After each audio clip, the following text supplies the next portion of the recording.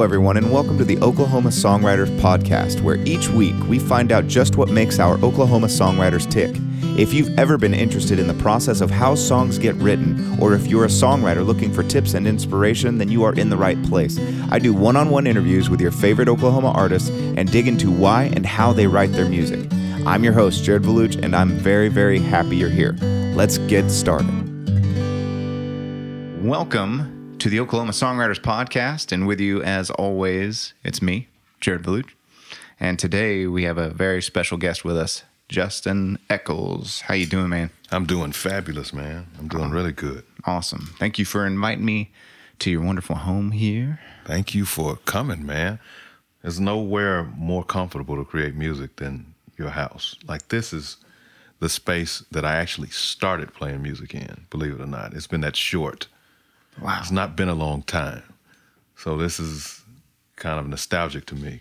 It's awesome. It's like it's a little sanctuary of music in this room. It feels like an entire universe all of its own. It's got an energy, man. I need to set up a bar in the corner. That's the only thing I'm missing. I got tobacco over there, but because of my vocal in the concerts, I can't smoke my pipe. I've got a I forget that it's an Italian-made wood handmade pipe over there. I can't do it because the smoke will mess up my voice and drop me down to a second tenor. So, dude, we can't have that. We can't have that, man. After what I just recorded off of you, we can't mess that voice up. We gotta hold on to that. Yeah, man. It'll give me some more grit, but it's gonna drop me down a little bit. It's too funny, man. How you doing today? I'm good. I'm just coming off of a busy weekend. Man, I it's been like performance, party, performance, radio interview. That's been like that's been the weekend. It's been wild. It's bizarre. Like, it's weird because usually at home it's not that big a deal, but that's usually kind of a touring thing. So if you're on the road, it's that kind of schedule. But lately, Oklahoma City is turning into that for me. It's like turning into this whirlwind, which is fun. It makes it really fun. It's nice to be busy around home. It is, and then to be able to move abroad too is pretty cool. Yeah, and you've been all over the place, all over the world. Yeah, man, I've been fortunate, especially early in my career, to spend a lot of time in Europe, in Italy, in Prague, a lot of time there, and all around Europe, and New York City. So I was able to experience that in my infancy, kind of when I was studying stuff. And I guess, so far as years are concerned, I think I'm an older guy, middle-aged guy, but I'm still kind of a teenager in my music career because I started late. So, but very early in the learning stage, I was able to learn all over the world. That's unusual. Like, I learned on the road with famous, very well-established, well-respected jazz musicians. That's a weird way to learn. Like, I didn't get college, I didn't get class. That sounds like the ultimate, experience. So I'll never forget when I was in Italy, the first time. I just went in Marcellus. He had just asked me to come to New York City.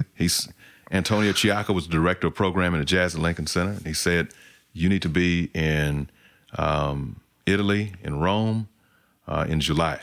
So I show up in Rome. I get off the plane.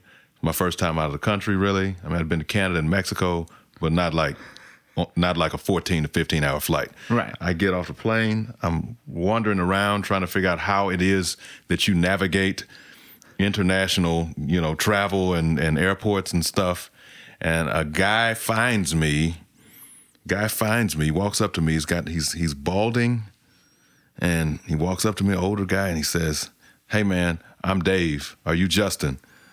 And I said, "Yeah." He said, "You're riding with me." He said, he reaches out his hand, and he said, "Dave Liebman." And I shook his hand. And so he turns around, and I'm like an infant in the music business at this point. I just figured out that I wanted to do it. And So I'd Google Dave Liebman while following Dave Liebman. That's what you and do. The first thing that pops up is his interview with Jay Leno. And I find out, the Dave Liebman that played with Miles Davis, Dave Liebman. And that is like me learning how to do stuff. And I spent the next week in some of his, it just goes on and on. We get in the car and there's people in the car and they're famous and it's like, oh my God. And here I am trying to figure out, how am I here? How to play an altar chord or some stuff. Like, this is bizarre. But I mean, it's a different way to learn. But I wouldn't give it anything. I mean, I wouldn't give it up for anything. Like learning on the road like that is because you become this hodgepodge of different musical and technical environments. You become this mixture of stuff. These people. You become this mixture of stuff because it's organic. This is not a planned, theoretical, safe environment where we're going to teach you the proper. This is an organic deal. You're learning in the moment with people who may be, who are in the prime or after their prime, and beginning to break all the rules that they. And so it was a really interesting way to learn. And some of the people I found myself around, Dotto Moroni and Antonio Chiacca, of course, and it was just incredible. That's insane. Well, we'll do some more of that talk here in a minute.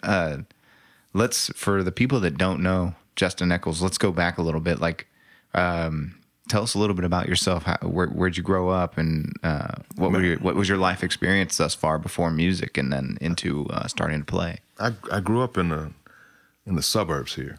I'm looking for it. I'm looking for a video of myself at 2 years old, and I want to get my hands on it.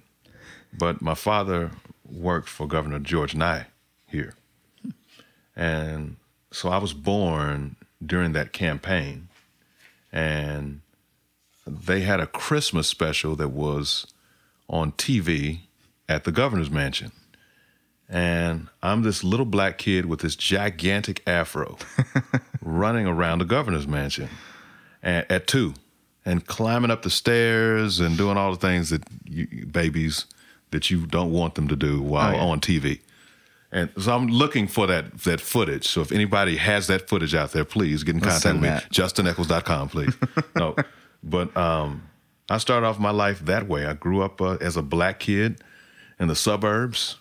My friends went to private school. My mother was an elementary school teacher in Oklahoma City Public Schools.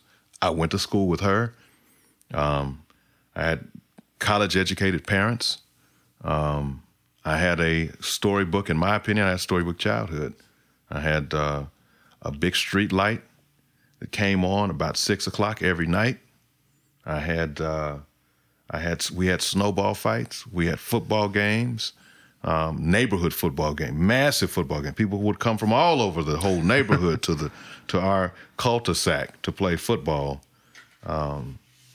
We watched Rambo and Commando in the room editions of my buddy Kevin Selden. Kevin's father was a Marine. My father was an Army guy. I was bound and determined to go to the Army. He was bound and determined to go to Marines, and we both did. It was a storybook childhood right here in Oklahoma City. That's beautiful, man. So wait, then what was your military experience like? I was at Oklahoma State. College was weird for me because I was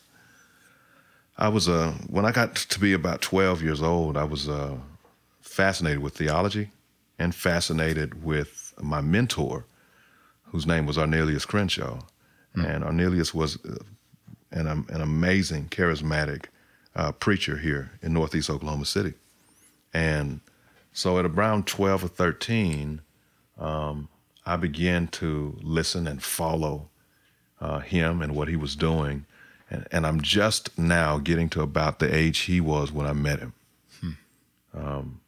And so I was fascinated with the whole environment of church and religion And there was a guy named David Wilson who was a transplant from New York City, Flatbush, New York.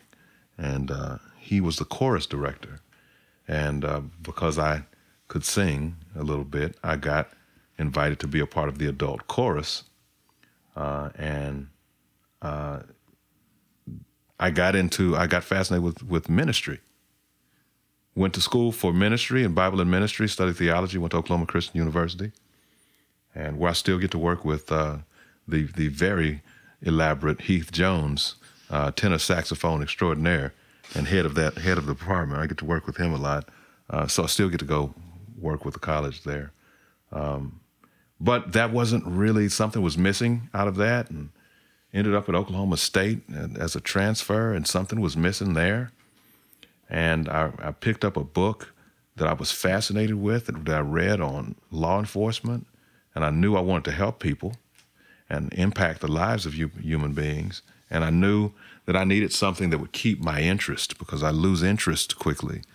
And so I needed something that would keep me moving. I didn't need a desk job. I didn't need a cubicle. That wasn't going to work for me. And I just fell in love with police work. I fell in love with the call-to-call excitement, the front row seat to reality. I fell in love with seeing and experiencing all of the things going on in the world that most people don't see and experience. And so I went to the U.S. Army as a military police officer, and that's where I invested my time in the military, and then finally ended up being hired on to Oklahoma City Police Department. So both my military and my career was in law enforcement. That's amazing. When you said you're actually getting close to the end of your police career. Like 14 months from the very end of my 20 years, and then hopefully able to pursue music on a full-time basis. I thought very surely that my life would be more invested in law enforcement until I got in a car accident while activated with Operation Iraqi Freedom and Noble Eagle. And then I had this back injury that I was struggling with, serious one. I mean, and it's still a struggle. I had an MRI last week. Thinking about doing surgery now. I mean, it's still a problem. I actually really understand that. I've had a fusion in my neck. Oh wow, yeah. And were you like C? It was C5, C6. C5, C6. Yeah. And then also my low back. I can't remember what they've done or what injection, where they injected on site, but I've done a round of injections in my low back as well. Yeah. All that stuff's just really rough on your body in general. It's incredible, and I was limited, and of course, dealing with issues with medication and trying to learn to control the pain and all of that kind of thing. And so music became my outlet in that time. I was pretty frustrated that in my 20s, here I am physically limited. My mobility is limited. Yeah. As a young 20-something-year-old new cop. You're supposed to be in the prime. You're supposed to be in the prime. I mean, you're supposed to be the guy they say, hey, go into that house and get him, and you run in there and you get the guy. And here I am hobbling around like I'm 75 years old. And what it does to you psychologically and everything is bizarre. But I was still pretty ambitious, and so I was listening to music and listening and on a daily basis became tinkering on the piano, and tinkering became playing, and then it became singing with a big band, a volunteer senior big band. A big band of retired seniors who did a nursing home circuit. Yes. And seeing as I couldn't walk very far without being in pain, I could relate to the environment that I was in. We all get along just fine. I get along just fine. And I want to sing Nat King Cole anyway, so we got something in common now. Let's do it. And so, I would go sing with them. And, of course, I wouldn't let any police officer know that I wouldn't be found dead singing Frank Sinatra and anything like that, because I didn't want to be made fun of and ridiculed to. Oh yeah, they're manly men. Oh, right. That's a very manly man. That's right. It's a masculinity thing, So I didn't want anybody to know. And then Then I got my first gig at Boulevard Steakhouse. With Pete and Sherry Holloway hired me up there. And I saw Pete recently, and it's just amazing to be able to talk to these people who invested in me then. I went to the bathroom, and on their door, it said, "We speak Sinatra." And I said, okay, this is my spot. I can do this. This is what I speak Sinatra too. So we gonna speak Sinatra together. And he hired me, and that was the first gig that I had. And I got the next one out of there. So and that turned into 5 years. Yep. Yeah. That's impressive. Let's backtrack just a little. At what age did you really start kind of investing in your voice? Like started singing in choirs and all that stuff? I mean, I don't know if it was really investing in it. So it was kind of like, you know, it was extracurricular. It wasn't really, I didn't really take it seriously like a career. Right. It was just something you did naturally. It was just something I did, and I had that, and so I didn't, you know, when you're from Oklahoma, I got to so many environments where it wasn't realistic to be a musician. Yeah, in Oklahoma, a lot of kids get that. Yeah, so that was very much discouraged. So I had been convinced that was not something that was going to be I was going to be able to do to sustain a living and an income. So I had already written that off, and so it was complete extracurricular. I wasn't even thinking about it seriously. Never took it serious. So, but I would sing with the chorus. And it was something I did, just like some people on the debate team, or some people play, you know, baseball, or some people bowl, or some people on the academic team. It was that. It wasn't a whole future wrapped up into it as far as I was concerned, which is why it ended up becoming law enforcement. Yeah. Because I didn't see it. Yeah. Well, it's like, you think law enforcement, you think military. I mean, it's an immediate thing. It's respected. It's everybody respects that person. Yeah. That is willing to put their life on the line. Yeah. And so it's an easy. And it came, you know, that came from my parents. That came from my father, and it came from my childhood, where we were fascinated with military movies. Yeah. Remember, during this time back in the 80s, Hamburger Hill came out, Full Metal Jacket came out, Rambo was out, Commando was out, Action Jackson was out. Man, we were watching all this stuff. And then we had this, I'll never forget, one of the best days of my life, Rambo.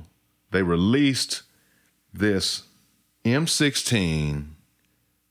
It was an M16 water gun. Oh, man. And this was back before they had the little orange tips. I mean, this thing looked like, this is legit. And I know, This is it. later on I had an M16. This thing looks just like an M16. It's the same size. It's got the plastic. I mean, they grabbed it and just pulled a straight mold off of that. Man. We thought, so we both I got one first, I think. And then he made his parents go to Toys R Us right down the street, and he got one. We swore we were doing war in the suburbs together. Me and him running around barefoot. This little black kid and this little white kid running around the neighborhood with two M16 lookalikes playing Rambo, jumping over bushes and stuff. And that grew into him going to the Marines and me going into the Army. And so that military thing, that piece came from our childhood. Yeah. Man. So, and then you said you started doing the nursing home big band stuff. Yeah, man. When at what age did that start? Was that after your car accident? I'm on the police department at this point. The car accident has happened. So about your early 20s is when you really started performing and stuff. Well, mid-20s, 26. Late 20s, 25, or mid 26. to late. Yeah. I'm listening to music at 25, 26. I'm kind of starting to turn it into tinkering, 27-ish. I'm starting to move closer to there. So about 30, I'm starting to actually do something. Yeah. Feel that real pull, the need to do it. So I'm 41 now, so that's 11 years ago. It seems like it's 20 years ago because I've been... That's a whole... Yeah, it feels like a whole lifetime, yeah. Lot going on since then, but yeah, man, that's crazy. It's been bizarre. So you said you were learning like all over the world with these famous musicians. When did that what age were you when that started happening? That's about 29, 30. Oh my God. When that happens. How did that first opportunity happen? So I made the CD. I made a CD of just piano and vocal. Yeah. A friend of mine, an agent friend of mine, sent that to Wynton Marsalis. Okay. Told him my story. The next day, I got word back from Wynton that I needed to be in New York City in 2 months. It was like in March that I had to go to New York City. So I go to New York City the first night, and I'm supposed to be there one night, and the guy I'm supposed to meet doesn't show up. I'm like, oh, man, I come all this way. So I go back to my hotel room. I'm down in the dumps. He didn't show up. And so I get up the courage to call him and say, hey, I'm here. And he says, all right, meet me there tonight. So I go, and he shows up. He is the director of programming of Lincoln Center. And he takes me into a rehearsal room at Jazz in Lincoln Center, sits me down the Steinway. I sit down, and I play for him, which would have been some of the most basic damn piano playing he'd ever heard in his life. But he could hear something, and I played and sang. And he said, sounds good. I want you to go to study with Barry Harris. He's got a workshop. I want you to come to Rome in 3 months. I want you to do this. I want you to do this. I want you to do this. And I want to see you again in New York at my place to study with me in Harlem next month. So I go home, and I'm like pumped, and I start working, and I'm running scales, and I'm trying to figure out music theory, because I don't know any of this stuff. I'm trying to figure out what I'm actually playing. I can play a little bit by ear.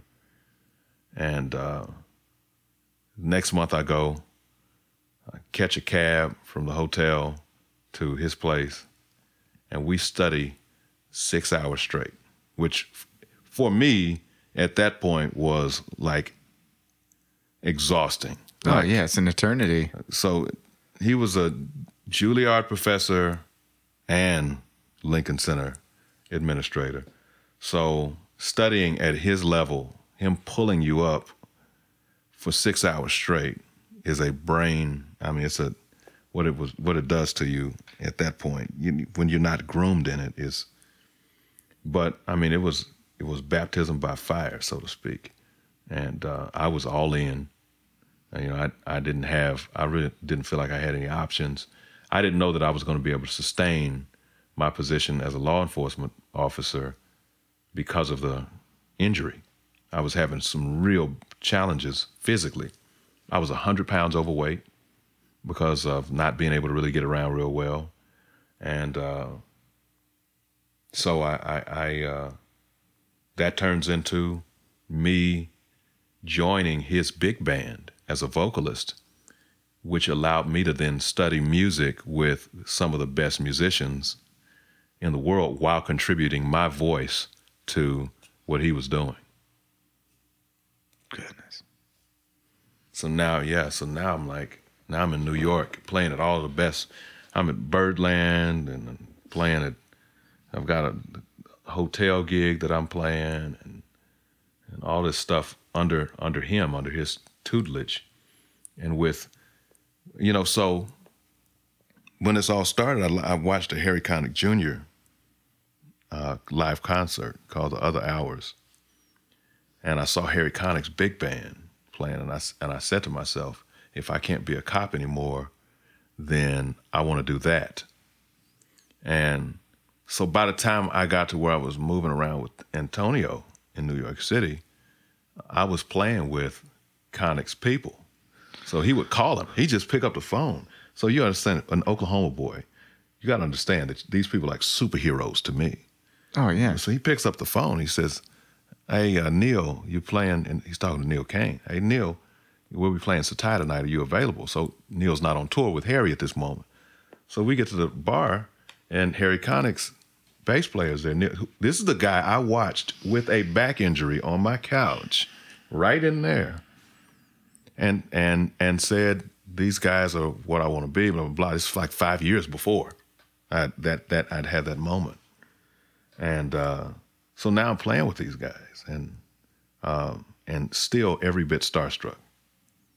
and probably still would be today. It just the level of musicianship is just incredible. These guys do what they do better than most people in the world, and it's I just have a tremendous. I'm fortunate to have been around so many people like that. I've been around so many people. Yeah, my brain melted a while ago. Yeah, it's been tremendous, and recently, I'm doing that very same thing right now.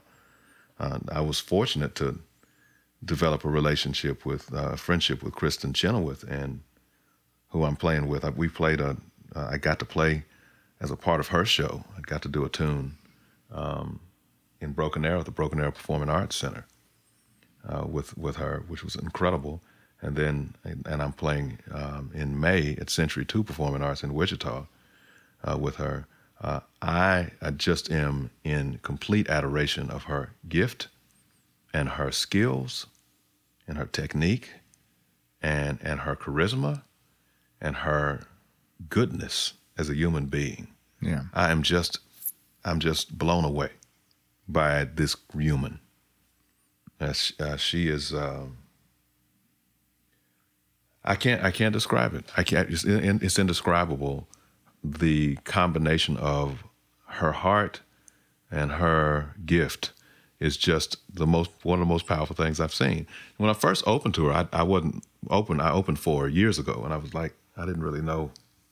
I wasn't hip to it. I didn't know who she was, and it was me, Steve Tyrell, and her. And I knew Steve because I had opened for him at the Artesian in Sulphur. They'd brought him into town, so I opened for Steve. So I knew Steve. And she walks out on stage. At this point, I was going through this phase where I was tired of opening for people. Like, I'm tired of being the opening act. So she walks on stage, and the orchestra strikes up, and she lets her voice out. And oh my God. And I thought, that's why I'm opening for you. And it's my honor. I consider it a complete honor and privilege to open for her because I like watching her do what she does. And I'm learning so much from somebody who's a master at what it is that they do. And I've just found myself over and over again in situations where I've been able to learn from some of these great, amazing people like that. Wow. Well, this is a very good day for me. Man.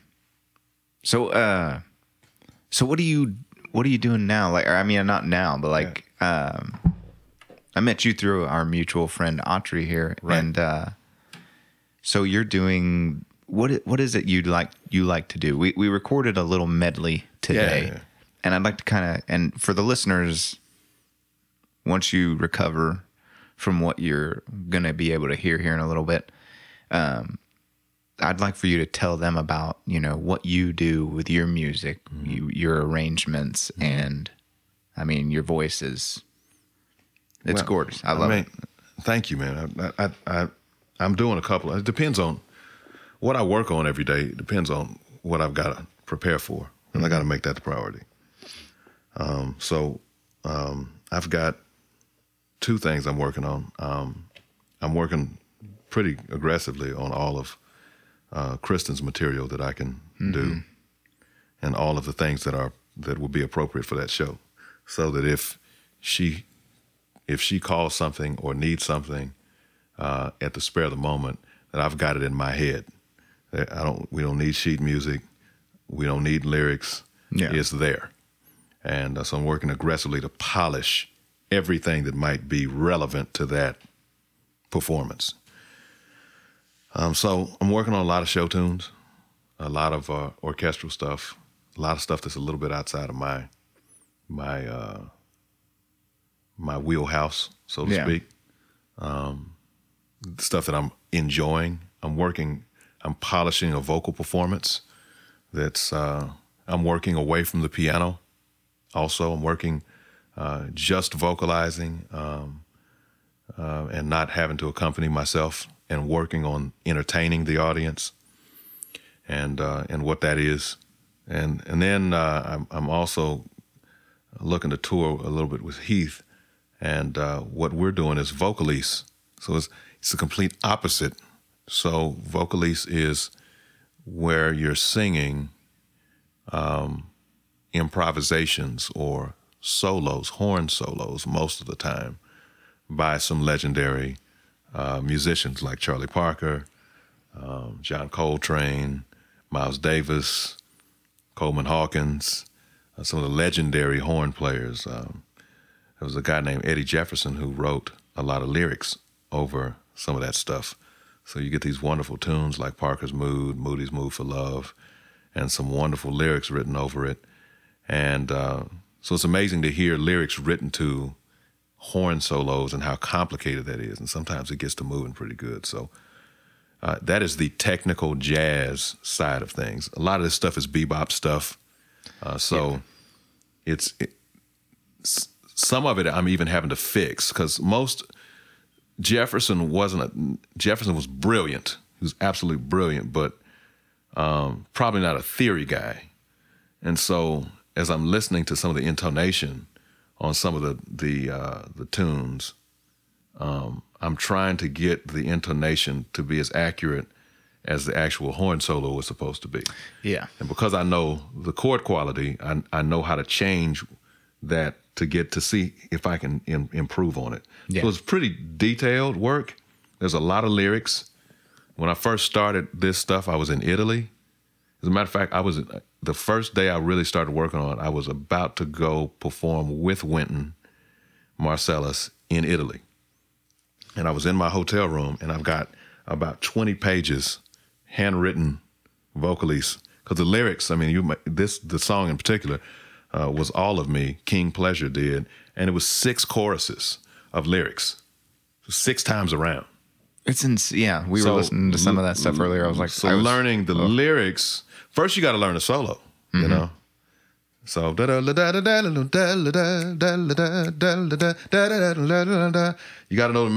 the melody, but you got to. I've only been through the years, through the tears, through the years. Then I went and opened my eyes. You were my idea, heaven with open arms. So you have to learn both the melody and the lyrics, and then you got to learn the solo. The sax solo comes after the head, so it's a lot of work to get that. And usually it's moving so fast that it's got to be like reflex. Like you can't be thinking about the words. Oh, no. You can't be thinking about this. This is reflexive. Yeah. Very different from normal singing where you have a phrase, a break, and a phrase. This is phrase on top of phrase on top of phrase on top of phrase. Because the horn player was not thinking about saying words. No. He's just playing lines. I never in my life thought, I never did I listen to Charlie Parker and think to myself, that you could write words to that. Yeah, I want to try and write words to this. The sheer amount of lyrics. And here Jefferson sits in a bar and sits with a napkin and starts writing words and really nails it. I mean, you hear some of the stuff that he's doing with ornithology and Now's the Time. And I mean, he's just nailing these solos. Yeah. Just nailing them. And the lyrical content is just, nailing it. Yeah. Like it's perfect for it. Right. I mean, it's amazing to hear what he's doing. So I'm working on that so we can present it. It's not a very well-known thing. Mm-hmm. So working on that to present it both on piano and vocal, which is also, and so on top of that, I'm learning the piano arrangements to the tunes. So ideally, if I needed to, I could play it solo. So I could play piano while singing the horn solo and the lyrics simultaneously, which is a lot going. Again, it's a lot of brain. Mm-hmm. It's fun though. It's fun to it's a challenging thing to do. Oh, and to do it in time is and everything land where it's supposed to land. It's pretty fun, but it's challenging. No, I can't. Yeah. I can't imagine trying to stress my brain out that much. Yeah. Between all those things, and we talked about this a little bit earlier. while I was recording you, which, again, for the listeners, you guys know how I record the artists that I bring on here. It's a one-take shot. It's just a one-time go, no click tracks, no nothing. And so you'll be able to tell this as well. But I talked about it, your pocket, your feel, your left hand, it blew me away. You were steady as a rock. I'm trying to holding that down, even as you soloed over top of it. Which the solos that you're going to hear from him are, again, just fantastic work. I'm working on that more. I haven't gotten to I'm like rebuilding what I do, and I haven't gotten to my right hand yet. Mm-hmm. I haven't even gotten to where because I'm about to take that apart and rebuild it. I'm focusing on left hand and on the polyrhythmic technique. Mm-hmm. So being able to do hand independence, train hand independence, and so we're working a lot with a metronome on that, but I'm still not quite where I need to be with it.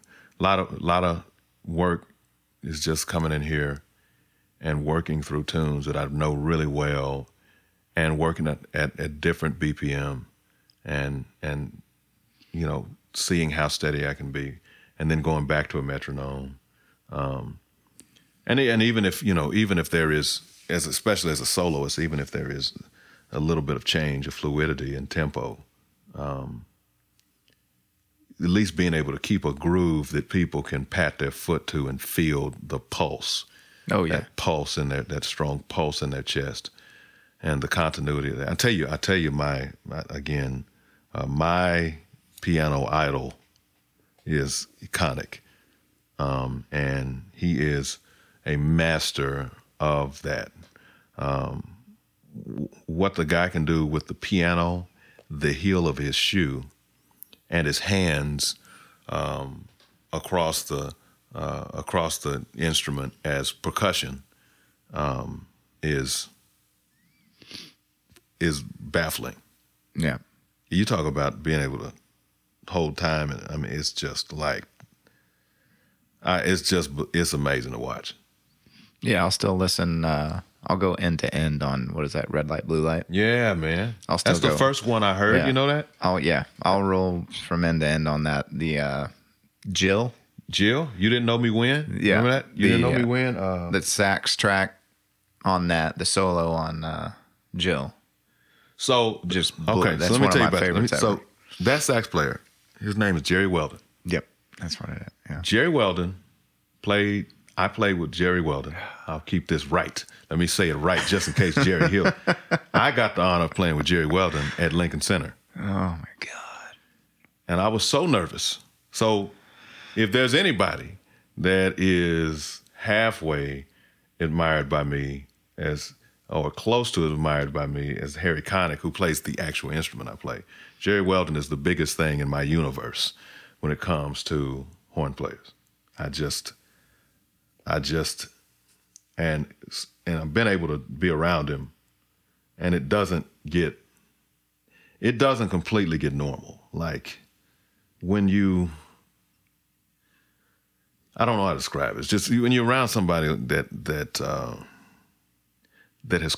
has been the person that called you out of, and it's been a parasocial experience for you, like you connect with their art and you don't know them, and then you're around them and you're actually knowing them, and you can call them on the phone, or you can send them an email or something like that. It still never gets completely normal. I don't know how it could. Just listening to the timing, the subtlety, those subtle little things that I've listened to that solo a million times. I know the solo. Yeah, I know how it starts. I can sing the solo. It, yeah. Da da da da da da da da la da la. I tried to, because I've tried to play it, and it's just there's no. It's so. Well, I don't know why I bother, but like at the same time, it's like you want to try and shadow something so beautiful. With Jerry, being able to like be around him when he's soloing, I'm telling you, there's something else happening. Like this is not just notes. No, there's something else going on when Jerry plays this stuff, man. I'm serious. I mean, You can have a guy play those notes, and it just does not happen with the same kind of spirit, man. I'm telling you, it's something. I've been in the room feeling it, and it's a whole. The whole atmosphere changes when he starts playing. Telling you, it's bizarre. Oh God, this is a good day. So yeah, so I got to play 4 shows with Jerry, and I was so nervous. One of the songs I wrote, and I couldn't remember the lyrics to my own songs. So I had a music stand in front of me. That's on YouTube, by the way. I had a music stand in front of me to remember the lyrics to that tune, because I was just freaking out, because I'm like, oh my God, 5 years ago, I was sitting on the couch with a broke back, and now Jerry Weldon's right there, and I'm at Lincoln Center at Dizzy's Club Coca-Cola. Wow, how'd this happen? Yeah, it was bizarre. It's been crazy, but yeah, Jerry's phenomenal musician. I don't know how we got on that, but man, I just brought up Red Light, Blue Light after you were talking about Harry, and I think it's Blue Light, Red Light. It might, Blue Light, Red Light. Blue Light, Red Light. Yeah, because the left side of it's blue, isn't it? Yeah, I've been mispronouncing that album every time I talk about it, I think. Same difference. Yeah. Yeah, but I mean, that was the first Conic album. So I heard that album in the 80s. 89, I think, is when that thing came out. Or 90s, maybe. 89 or 90 had to be when that came out. And then I found, that's why I picked that CD up that night that I went to Barnes & Noble's and ended up in here listening to that, watching that concert. It's because I got introduced to it back then. And then I said, if I can't be a cop, I want to do this thing. And that's where that all came from, man. And it so at that point, I just started digging in, man. Yeah. I remember my music director brought it up. It was middle school. Yeah. And he played Blue Light, Red Light. And he played, because he was trying to get me interested in playing bari sax. Okay. Because at first I fought it, because in my world, you're either alto or you're tenor, or the lesser player plays bari. Well, where were you at school? This was at, not Alcott, Irving Middle School in Norman. Okay. And we started out there, and he played the last track. I forget the name of it, but it's that real big, fast. That's got to be the one I'm talking about. In front of the mirror. Oh, yeah. Baby. Oh, yeah. Oh, yeah. Love with me. Or something like. Yeah. That's super, super fast. Yeah. And then the bari sax has his big moment to shine. That's right. I remember that. It just trails down. Who's playing this. And I was like, oh my God, that dude's moving. Because your fingers are so much farther spread out on that thing. Okay. To fly around the way that he was. I don't know his name, but that one blew me away too. And that was what got me like, okay, I guess I can play bari. Good players can play the bari sax. And that wound up actually being my favorite saxophone to play was the bari. I started feeling those low notes resonating through my chest. Right. And that's just, and you can just honk big notes on that thing. It's fun. Oh my God. Man, I'm looking the thing up, Ryan. Oh, you're good. That was a revelation. Just kiss me and forget about all that other stuff. Kiss me. Yeah. Oh yeah. Yeah. That whole thing, that whole album was it turned my whole world upside down. Yeah. Well, I mean, so let me tell you about being around Conic. You talk about another. So Conic is an incredible personality, completely. Like, he's got a whole thing. He's like Kristen too. Like, Kristen's like that. Like, they're like, their whole aura of charisma and personality is just as amazing as, if they couldn't do music, they'd still be pretty dang amazing people. When you hear them really, speak. Like, I'm just, like, you're around them and there's a whole emotion and thing. Yeah. Even if they're not playing music. That's crazy. Yeah, and you get that vibe anyways. Yeah. Acting in movies. Yes, right. All that stuff. Maybe that's what it is. It's the movie star thing. They're both actors, yeah. It could be, I don't know. Yeah. So let's cut back to talking about your medley. Okay. Man, what made you gravitate towards these songs? What I mean, your sound on them is amazing. So obviously that they fit you well. But why do you resonate with those so hard? And what made you choose those today? I mean, so we were doing one tune, so I wanted to pick something that kind of reflected the foundation of what it is that I think I am.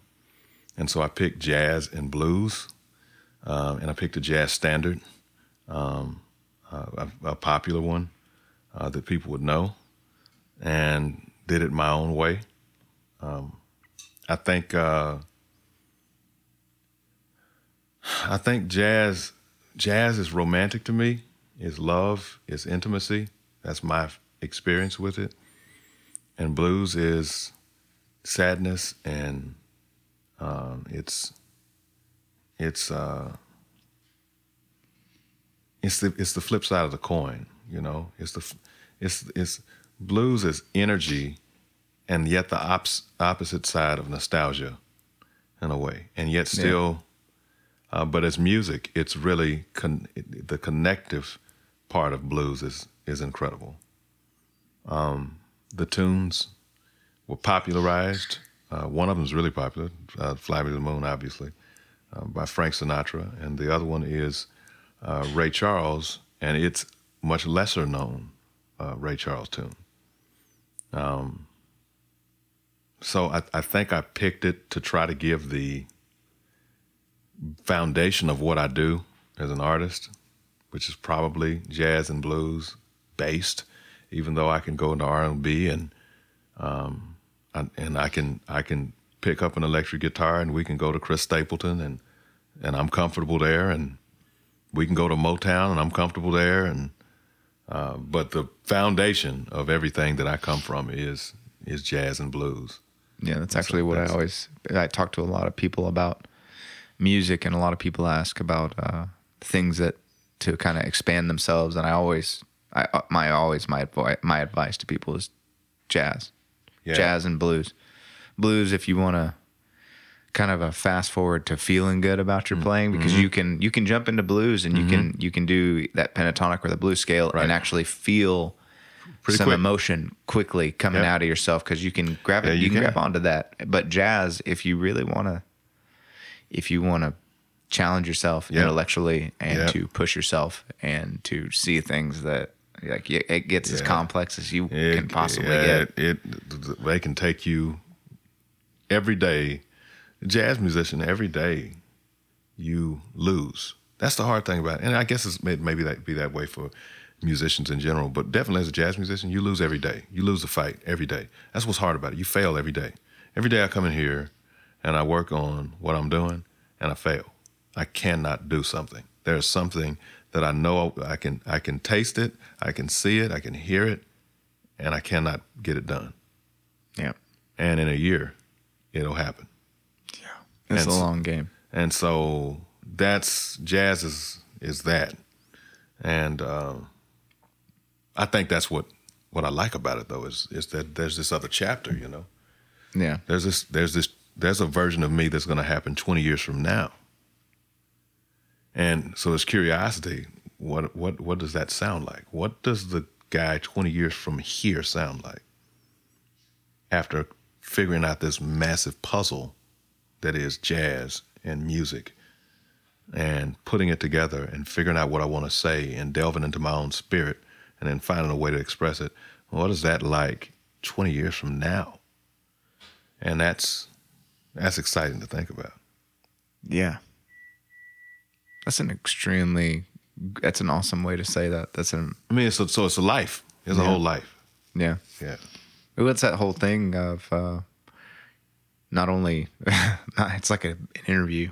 Where do you see yourself in 5 years, 10 years, 20 years? Oh my God, if I knew, I wish I knew. I know I want to see myself, but gosh, I mean, it's. But for musicians, especially if you think about it, like, if I wake up tomorrow, what am I doing today? Mm-hmm. And then what does that translate to 20 years down the road? Mm-hmm.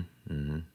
What kind of musician do I want to be? What do I want to leave for? Right. My friends and family and the people that care about me. That's why I've got to do more recording at this point. Yeah, I felt like I always put off recording because I didn't feel like I was good enough to be recording.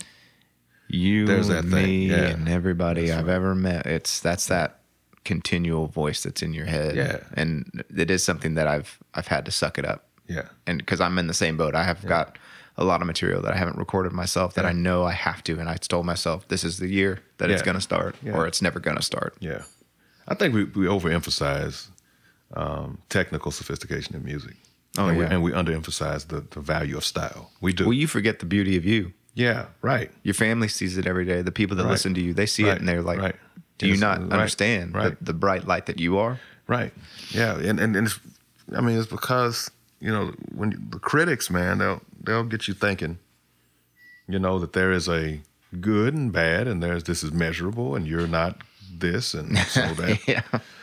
Yeah, so it's brutal, but man, you got to capture the essence of what you are here for in the universe, because this is coming to you for a reason, and it's supposed to come out of you, and it's supposed to do a thing to people when it comes out of you. And if you don't allow that channeling process to happen, you're depriving the world of what it is that you were here for. Yeah. And it could be argued that is what's wrong with the world. I don't know. It's me being philosopher, I guess. Well, yeah. You're either here to touch 1 million people or you're here to touch one person's Right. life and you saved them. Yeah, and either way, if you don't do it, we're all hurt by it. Yeah. Yeah. You're missing one more little piece of that puzzle. Yeah. That's beautiful. Well, man, thank you so much for Thank for you. doing It's this been today. great. It's been great to do it. I need to do more of this. I need to do much more of this. I appreciate you coming and being able to play and being able to share my story. And I tell you, I will finish up by telling you, I'm where I'm at now is, in addition to coming up playing with Kristen. In 2012, I ended up winning the Jazz Hall of Fame induction, Oklahoma Jazz Hall of Fame. Oh my God. And I got nominated for an Emmy in 2018, and in January I won the Chamber, the South Oklahoma City Chamber, gave me the Native Son Award, and so I've really had a lot of accolades for a young jazz musician who started late. Yeah.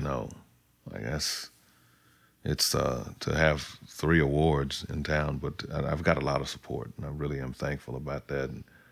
And I'd say that not to brag. I say that to show the journey that in my 11, 12 years of performing, that I've gone from being an injured, handicapped Oklahoma City police officer veteran to being, a jazz musician who's able to tour, and I think that matters for a lot of veterans right now who may listen to this, and who may not know what they're supposed to do if they're an amputee, or what are they supposed to do if they have limitations.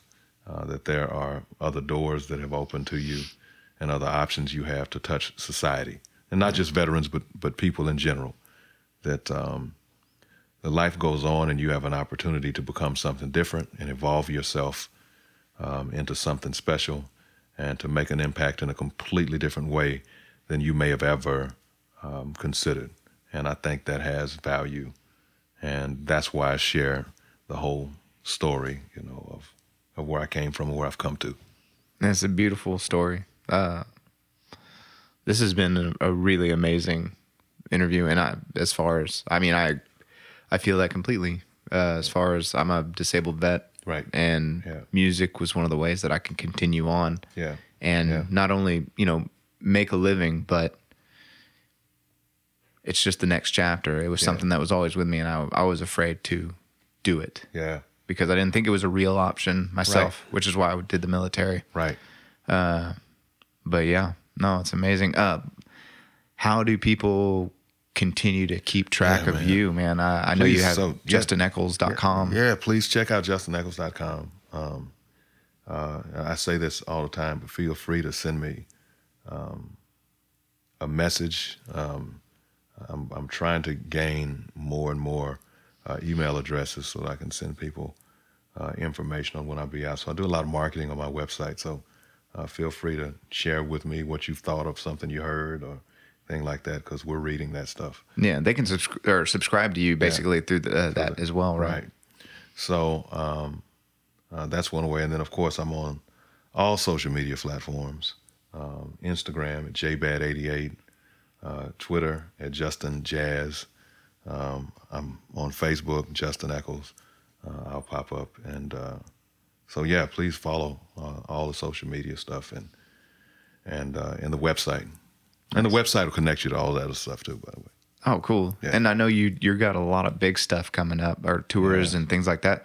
Do you hold any local residencies or anything like some stuff like that? I do. Almost. I'm glad you reminded me to talk about all of the stuff that I'm doing here. So one of my blessings has been gaining the residency at Gaillardia Country Club here. Gaillardia is pretty awesome neighborhood and pretty awesome community, and I play there each Friday night. But it's much more than just playing a gig there every Friday. I play a lot of private events, a lot of private parties, and I have really the opportunity to establish really meaningful relationships with residents in the neighborhood. So I think it's kind of unusual to have a residency at a country club. I don't know anybody else who's doing that. But man, it's really been great. It's really been great to give a neighborhood a high quality performance opportunity that's within the context of their own environment, their own neighborhood. You don't have to leave the neighborhood. You just drive down the street or walk down the street and go to the country club. And it's been great. It's been just amazing. And I just look forward to continuing that as long as they'll let me do it. I'll always make that my home. That's awesome. Yeah, no, I really enjoyed getting to record and capture what I did today. And I know you guys are going to really, really enjoy this. It's a much needed reprieve from just the normal style that we usually get on here. And I'm going to continue to try to bring some different genres and some different artists and really expand this thing and show you what Oklahoma truly has to offer. And again, I really appreciate you being on here. Thank you, man. Thank you so much. Thank you. And thank you guys for joining us. And please enjoy this wonderful medley by Justin Eccles. I think I'm ready, man.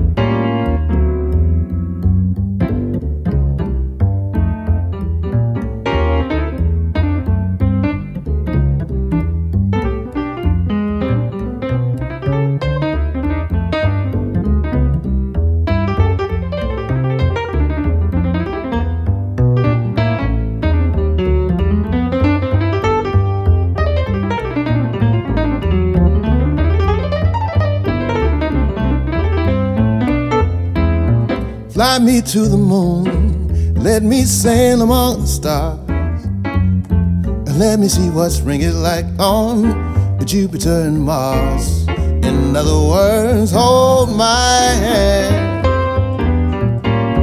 In other words, darling, kiss me.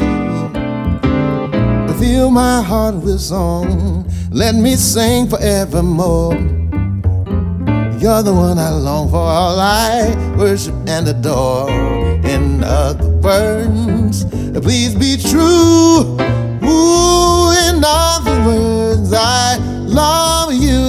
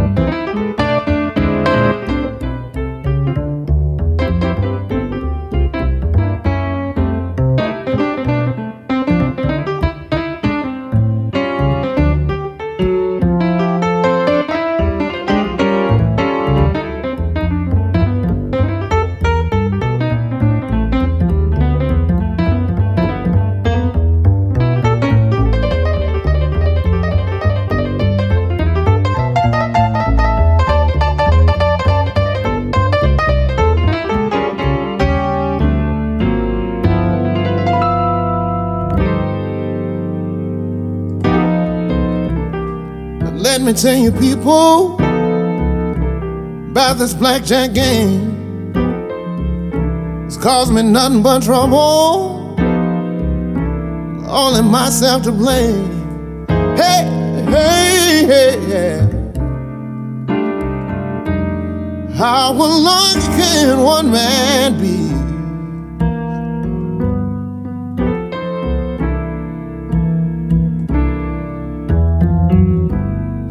Every quarter I get, blackjack takes it away from me.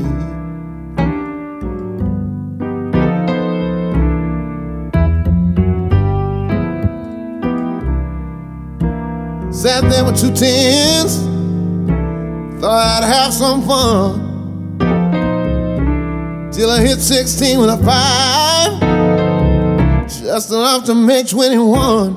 Hey, hey, hey, hey, hey, hey. How lucky can one man be?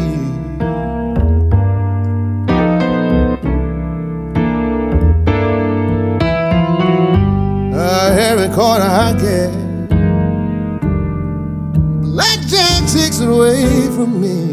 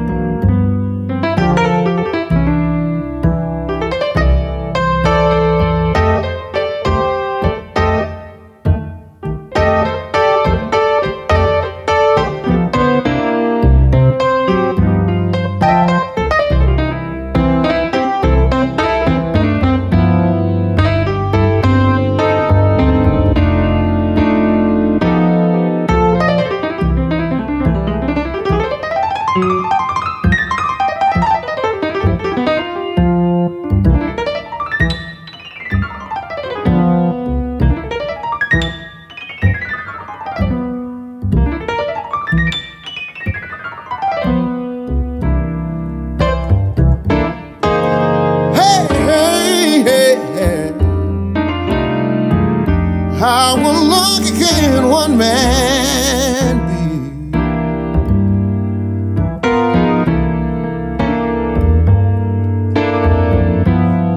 Every quarter I get, blackjack takes it away from me.